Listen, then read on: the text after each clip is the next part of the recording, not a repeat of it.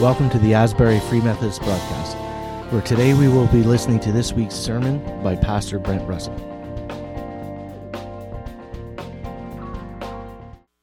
With you, worship team, thank you for leading us in worship. And did you notice Linda has a really nice radio voice? Eh? I was hearing the scripture, and I was engaged, and I thought, wow, that's really a nice voice, eh? We are going to be in Ephesians chapter 4. So if you have a Bible with me, if you have a Bible with you, can I put that here? Is that going to be okay there? Things have shifted, in culture. You notice that? Before COVID, we were throwing around this the statistic that Evangelical Fellowship of Canada was throwing around, that in 1945, when Brent was a little kid, they had about 75% of the population went to church on a Sunday morning. In 2019, pre-COVID, do you know what that number was too? Any guesses? 10. Now, has things changed since COVID?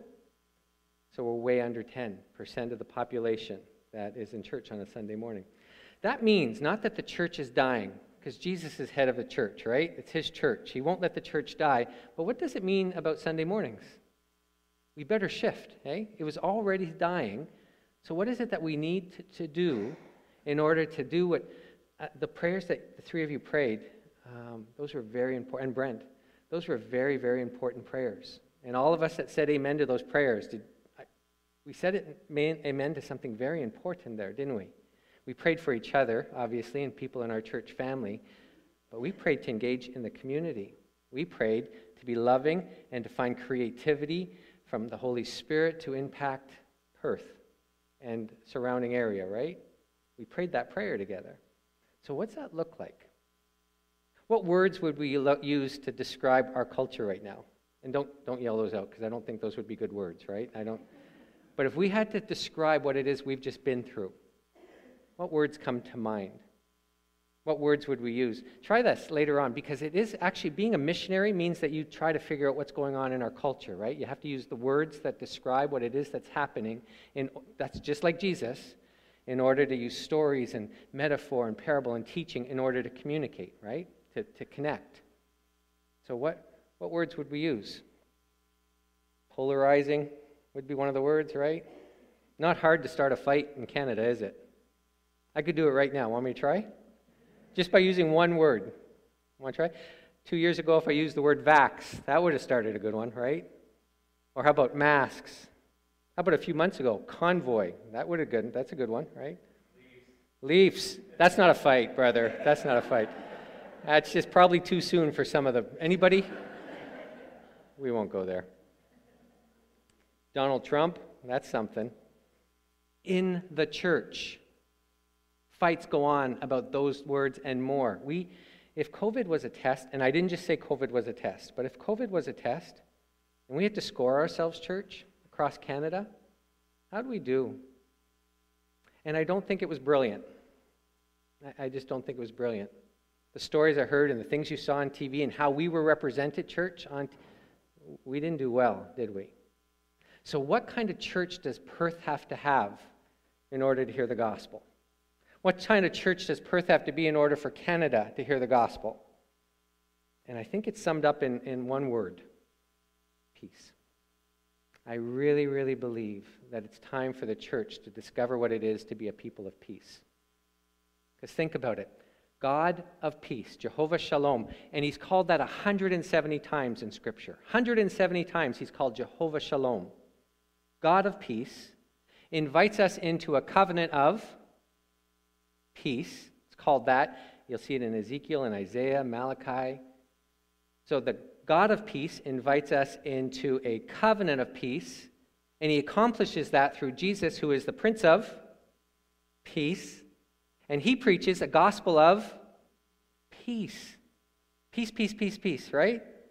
So when we are pricked and we start to bleed, what should we bleed? Peace. Peace should ooze out of this church. It should ooze out of our arguments at home, even arguments. I said that. If we argue well, we can argue peace into each other's lives. It should be how our families operate. It should be what we look like at work, and it should certainly be what church life is all about. So that people that are looking in on us understand us as a people of peace.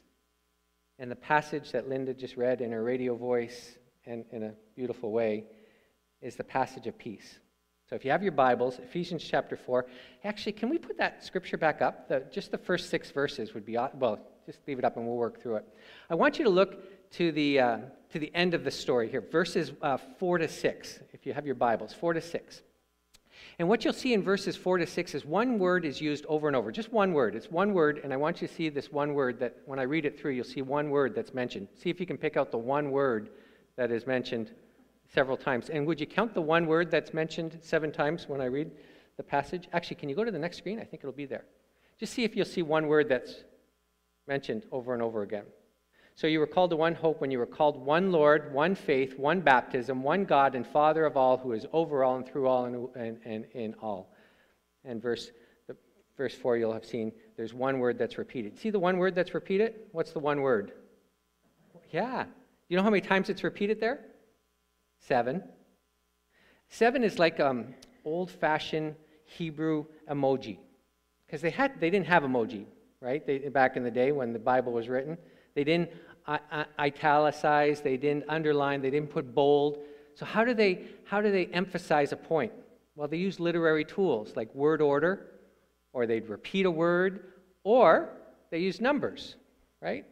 Number 3, number 6, 12, 7. 7 means what? When you see 7, any type of iteration of 7 in Scripture, you're supposed to stop and say, that's an emoji from God. And the emoji is this. It's perfect. And what's the perfect here? Oneness. It's the prayer Jesus prayed for us in John 17. And it's mystery. Because if you and I had the conversation right now, we don't have time. Pastor Brent is going to do a message on oneness, and it's going to be worldwide famous. It's going to be awesome. You'll hear from him soon. Oneness is a mystery. Because Jesus said, Father, just as you and I are one, and Spirit are one, that they would be one with us, one with each other, and one with us. Not that you and I would be gods, right? Not that we would become part of the Godhead, but somehow, mysteriously, part of the oneness. Jesus, Father, Son, and Holy Spirit, right? They are one, 3 persons, one Godhead. And we can say the words, but if you and I started talking about it, it starts to hurt our head a little bit, eh? Like, how are they one and they're 3 persons? And which is, I think, fantastic, because we're pointed to a day that we're going to see more of his nature. One day we'll understand more of what this is about. But on this side of heaven, we celebrate that there's this mystery, this bigness of God. And we are invited into this oneness. And we fight about Donald Trump. Right? And we divide, and we run away from each other, and we move away from the table. And how'd that happen, church? Because there's no mystery in the fight, right? But there's mystery in us figuring out how not to, and to live into each other's lives, into this oneness. So the starting point for Paul is oneness. See it in the perfect number that he uses. And see in the verses four. So see it in verse 3, where he describes why we're even into this. Bond of peace. Do you see that? You and I are, if you are a follower of Jesus Christ, then you are part of this thing called the covenant of peace. What you and I have with each other is peace with God and peace with each other. It's part of the mystery, but it's part of our goal as well, and it's part of the motivation of your actions. It's how you will relate to one another. It's how we do life in a covenant of peace, so that people on the outside looking in see us as a people of peace. So, let's go back to verse 1. What you'll see in verse 1 to 3 there is not, here's the list of things, go home and make these right in your life, and you're good. What it is that when we begin to live into this relationship, this covenant of peace, at the same time, we will help each other become these things. This will be true as the Spirit works in us. And here's Paul being very clear. As a prisoner of Jesus Christ, I urge you. Stop for a second. It's kind of a funny first line, isn't it? Why didn't he just say, be completely humble? Why didn't he start the sentence there? Because he's Paul, right? He's writing. Why didn't he start there? Or why didn't he start at, I urge you? Why did he put the line right before? As a prisoner of Jesus Christ, I urge you. It's a little bit like your mom saying to you, I gave you birth, go clean your room. Why'd she do it that way? Just so you feel some of the pain, right? You know this is for real. She uses your full name usually when she says that, Clifford, Michael, Fletcher. You know, you go do the whole thing. Paul's doing that here. He's underlining, once again, an urgency. He's describing something very, very important in his mind. I urge you, live a life worthy of your calling. Live a life worthy of your calling. Did you just hear blah, blah, blah, be worthy? Because that's not what Paul just said. Because if you just read blah, blah, blah, be as good a person as Linda or Brent, then that's not what Paul is saying. You've heard wrong. And be kinder to yourself and hear the Spirit on this one. What Paul is saying is a little bit like that, probably, Brent, what you and I do at every wedding, right? We stand in front of a couple and we facilitate a conversation between them. They exchange vows with one another. They entrust each other with each other, right? And Brent and my job at that place and that time is to help them to live into those vows that they make. You continue to live worthy of the vows that have just been entrusted to you, and you live into those vows fully. That's what we're saying to that couple. Not blah, blah, blah, you're not worthy enough until. It's that you're already entrusting each other with each other. You say you love each other with your whole lives. Now we're saying live into those vows. Completely entrust yourself, or completely steward yourself in such a way, or put all your strength into the fullness of what this opportunity is in this relationship. Live into those vows. And that's what Paul is saying. You be worthy of the calling. What's calling? Because if you leave this room, so you got this fantastic youth thing going on here, right? And if you say God called them, what would they look to right away? What would they think? What words did they just hear out of your mouth? Youth that don't go to church would say, well, give me his number. I want to see what came up there, right? Because calling is a Christianese term, really, for the most part. When you say calling, you're talking about what? When you have been called, what are you called? Well, there's two parts. There's what we all share. All of us share in our identity in Christ. You are beloved. You are called by God. You are a royal part of a royal priesthood. You are a servant, and you are redeemed, and you are delivered. You're a disciple. You're a list full, and if we had a call-out time right now, you would give me other words, that you are called by Jesus, right? By called by God. Those are all true for each of you, and God has this amazing capacity to be able to not just do it for all of us, but make it individual, right? You are all individually called, us together. So that's shared. We're also all not alone in this. We belong to one another. That's shared. Part of our calling is that we live out of this thing called church family, right? Church family is just part of the Bible story. Belonging is part of the Bible story. That's how he does life, all through Scripture. And we're all called to be worshipers, and we're all called to be participants in the mission that God calls us to. That's all shared. That's all part of your calling. The other element of calling is your uniqueness, the gifts that he has given you, what it is that you are uniquely able to do with your experiences, the things you've been through, who you are. That's part of your calling. How is it that a boy raised, I was raised Catholic, and not a good Catholic.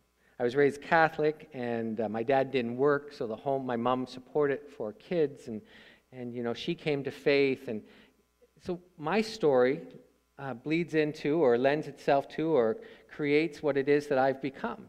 All these pieces of the story, plus particular gifts that he's given me, makes it so that I have this special opportunity in this world, special passion, you have that too. You're that kind of snowflake in God's mind, right? He's got this unique part. And Paul is saying you live into that calling. Discover it. And church, us together discover what that means. You cheer each other on. You look at each other and say, I see these gifts in your life. I see these passions, these things you've been through. That would really impact others if you told your story. Live a life worthy of your calling. Would you whisper that to yourself? Because that's a big deal, that you've been called by God. And then he says, be completely humble. Actually, humble and gentle there, both completely, the word completely belongs to both humble and gentle. So don't just be humble, but could be completely humble. What's the word humble mean? You have a definition?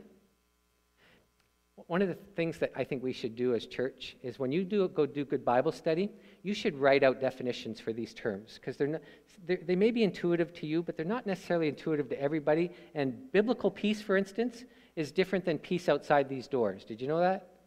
What we understand as peace is absolutely and intricately connected to Jesus and the Spirit moving. That's not true outside these doors, right? So what's humble? What does the word humble mean? Last time I was here, I gave you a definition of humble, and I did it against pride.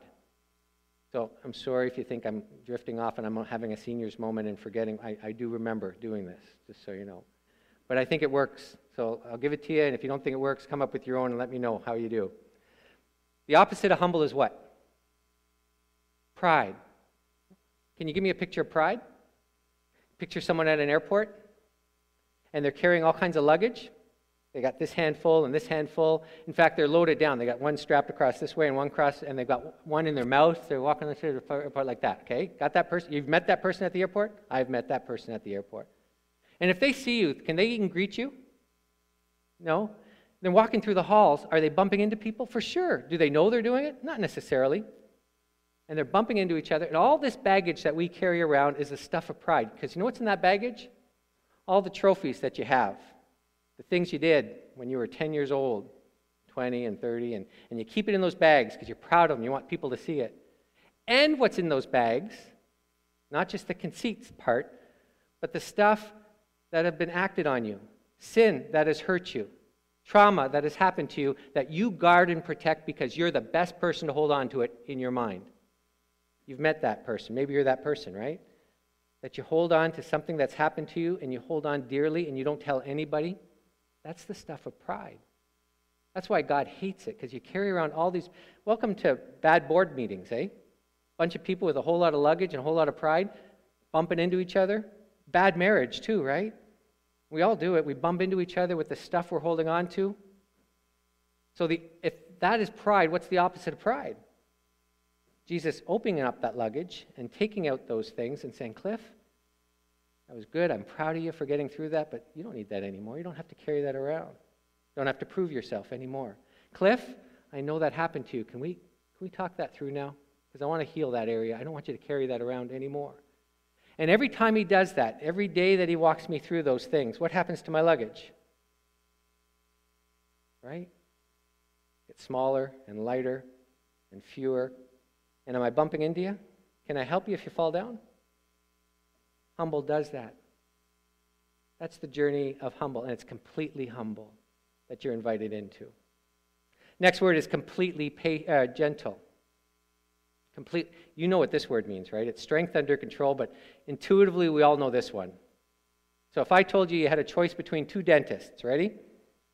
A and B. B did a little better in school, both passed. A is really gentle, B is not. Who do you pick? A every day, right? Gentle all the way, right? Because these are sensitive areas. I don't care if he got a 79 or a 90 and this guy got an 83.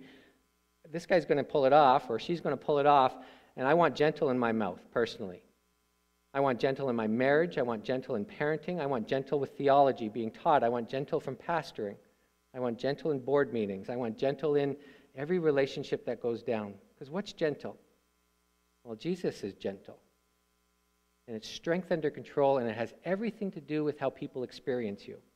It's the tone that you use, the language that you use. Is it that the person is being heard and feels safe with you? That's the stuff of gentle. Be completely gentle, church. Next word is patient.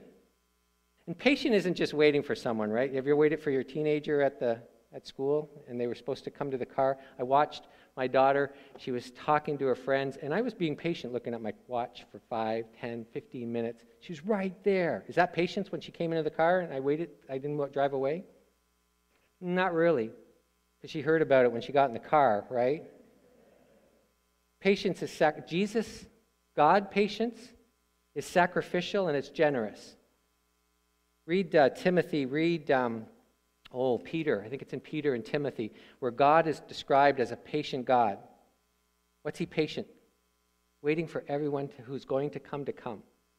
That's generous and it's sacrificial. Didn't destroy nations because he was waiting on them. Nineveh is an example of his patience, for instance. You can come up with all kinds of examples of patience, God. The father in the prodigal son story. Son is squandering all the money. What's the dad doing? Being patient. You'll see it all through Scripture, patient God. And if you read the stories about the turkeys that God was patient with, are you anything like that, patient-wise? Not turkey-wise, but patient-wise? Are you anywhere near as patient as God is with you? It occurs to me that I'm nowhere near as patient with people as God is with me. I've never even thought that way, really. That I have to be as patient as God with the person that is, but, they're wrong. I'm hearing that in some of the conversations we're having right now in the Free Methodist Church. They're wrong. Maybe, but God is that kind of patient with them, to stay at the table with them, to help them understand how and what and why. I've not been that patient in my family as God has been patient with me as his son. And the journey of faith, the journey to become a people of peace is to be this kind of generous and this kind of sacrificial, to wait and to wait and to, for sure, the people. I remember we were so excited. We had a youth program. I don't know why I looked at you. Maybe you remind me of youth. A youth program, and we were so excited that they were coming to church on a Sunday morning, this young group of people that were not connected to church. And they came in with their baseball caps and torn jeans, and this is way back in the day. And we had this fellow that went right to them, and he said to the young guys, he said, "You take your hat off in the house of the Lord." I wanted to cry, right? And everybody that was invested in this group of people wanted to cry, because what did those kids hear? There was no patience in that, no helping them move towards truth. It was, you do it our way, do it now. Right? Humble, gentle, patient, and bearing with one another. Bearing with one another is not just putting up with, right? You don't bear with Pastor Brent by just putting up with him. That's not bearing with. Bearing with is something more human. You know what bearing with is? We're all quirky. We're all going to make mistakes. We're all sinners. Remember that. And so if I'm quirky and if I'm, bear with me. Now where I'm wrong, correct me. Where I'm right, celebrate with me. But you know that space that most of us live in most of the time, where we're quirky and we make mistakes and we do dumb things? You don't just put up with me. Carry that with me. Journey with me. Journey with a laugh about that together. Not just say, "Oh, that's just Cliff." Don't write me off. But journey with me. Help us to understand what it is to be family and not walk away from each other because of quirkiness and mistakes. And you hear that? It's all through Scripture, the word forbearance, and it's a big word. And I don't want to, just because I'm spending like 30 seconds on it, think that, okay, well, we can move by that word. Forbearance, you'll see it all through Paul's writings. It's a big deal, forbearance. It's connected to patience and kindness and generosity in the others. It's a big word. So what kind of church does Perth need? Well, imagine if we were gentle and humble and patient and forbearing with one another. Imagine if that was our marriage. Imagine if that's how we treated our kids. Imagine if that's how we did life here and treated the next controversial topic that creeps up, next election that will happen in Canada. Imagine if the church just shone finally as humble and gentle and patient and bearing with one another. Because that's the stuff of people of peace. Not compromising. There's no compromise in that, is there? But humble and gentle and patient and bearing with one another. Because we are with one another in a bond of peace. Through Jehovah Shalom, the God of peace. into a covenant of peace through Jesus Christ, the Prince of Peace, who preaches a gospel of peace, which you and I have been entrusted to and with. And this is our opportunity. I hear about your church. Pastor Brent and I have become good friends, and I really am looking forward to all things that he has in store for you. Not just in the future, what he's doing now in your lives. And I would pray that as you think through what's going on next, how we have to shift with culture, not compromise, but shift with culture, you remember that we are called to be a people of peace. Let me pray for you. Father, I thank you so much for this church family. I thank you for all that you're up to and for what it is that you have in store, what it is that you've done here. I thank you for Linda and Pastor Brent. I thank you, Father, for the gifts they bring into this church life, the love that they have for this church family and that is reciprocated. I thank you for them. We pray your strength on them, your vision all over them, your energy, and your gift of power and love and anointing in all that they jump into. Father, for this church family, I thank you.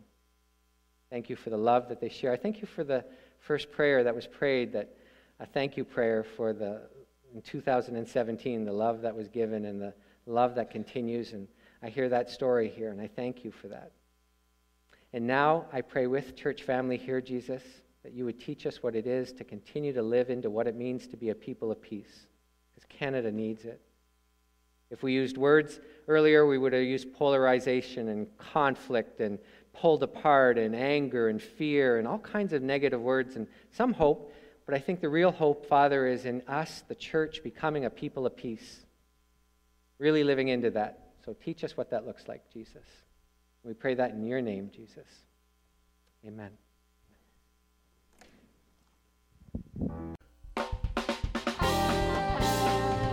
Thanks for joining us this week on Asbury Free Methodist Broadcast. Make sure to visit our website at asburyfmperth.com, where you can subscribe and never miss a show. If you'd like this broadcast, you might want to check out our Facebook page, Asbury Free Methodist Church. Until next week, take care and God bless.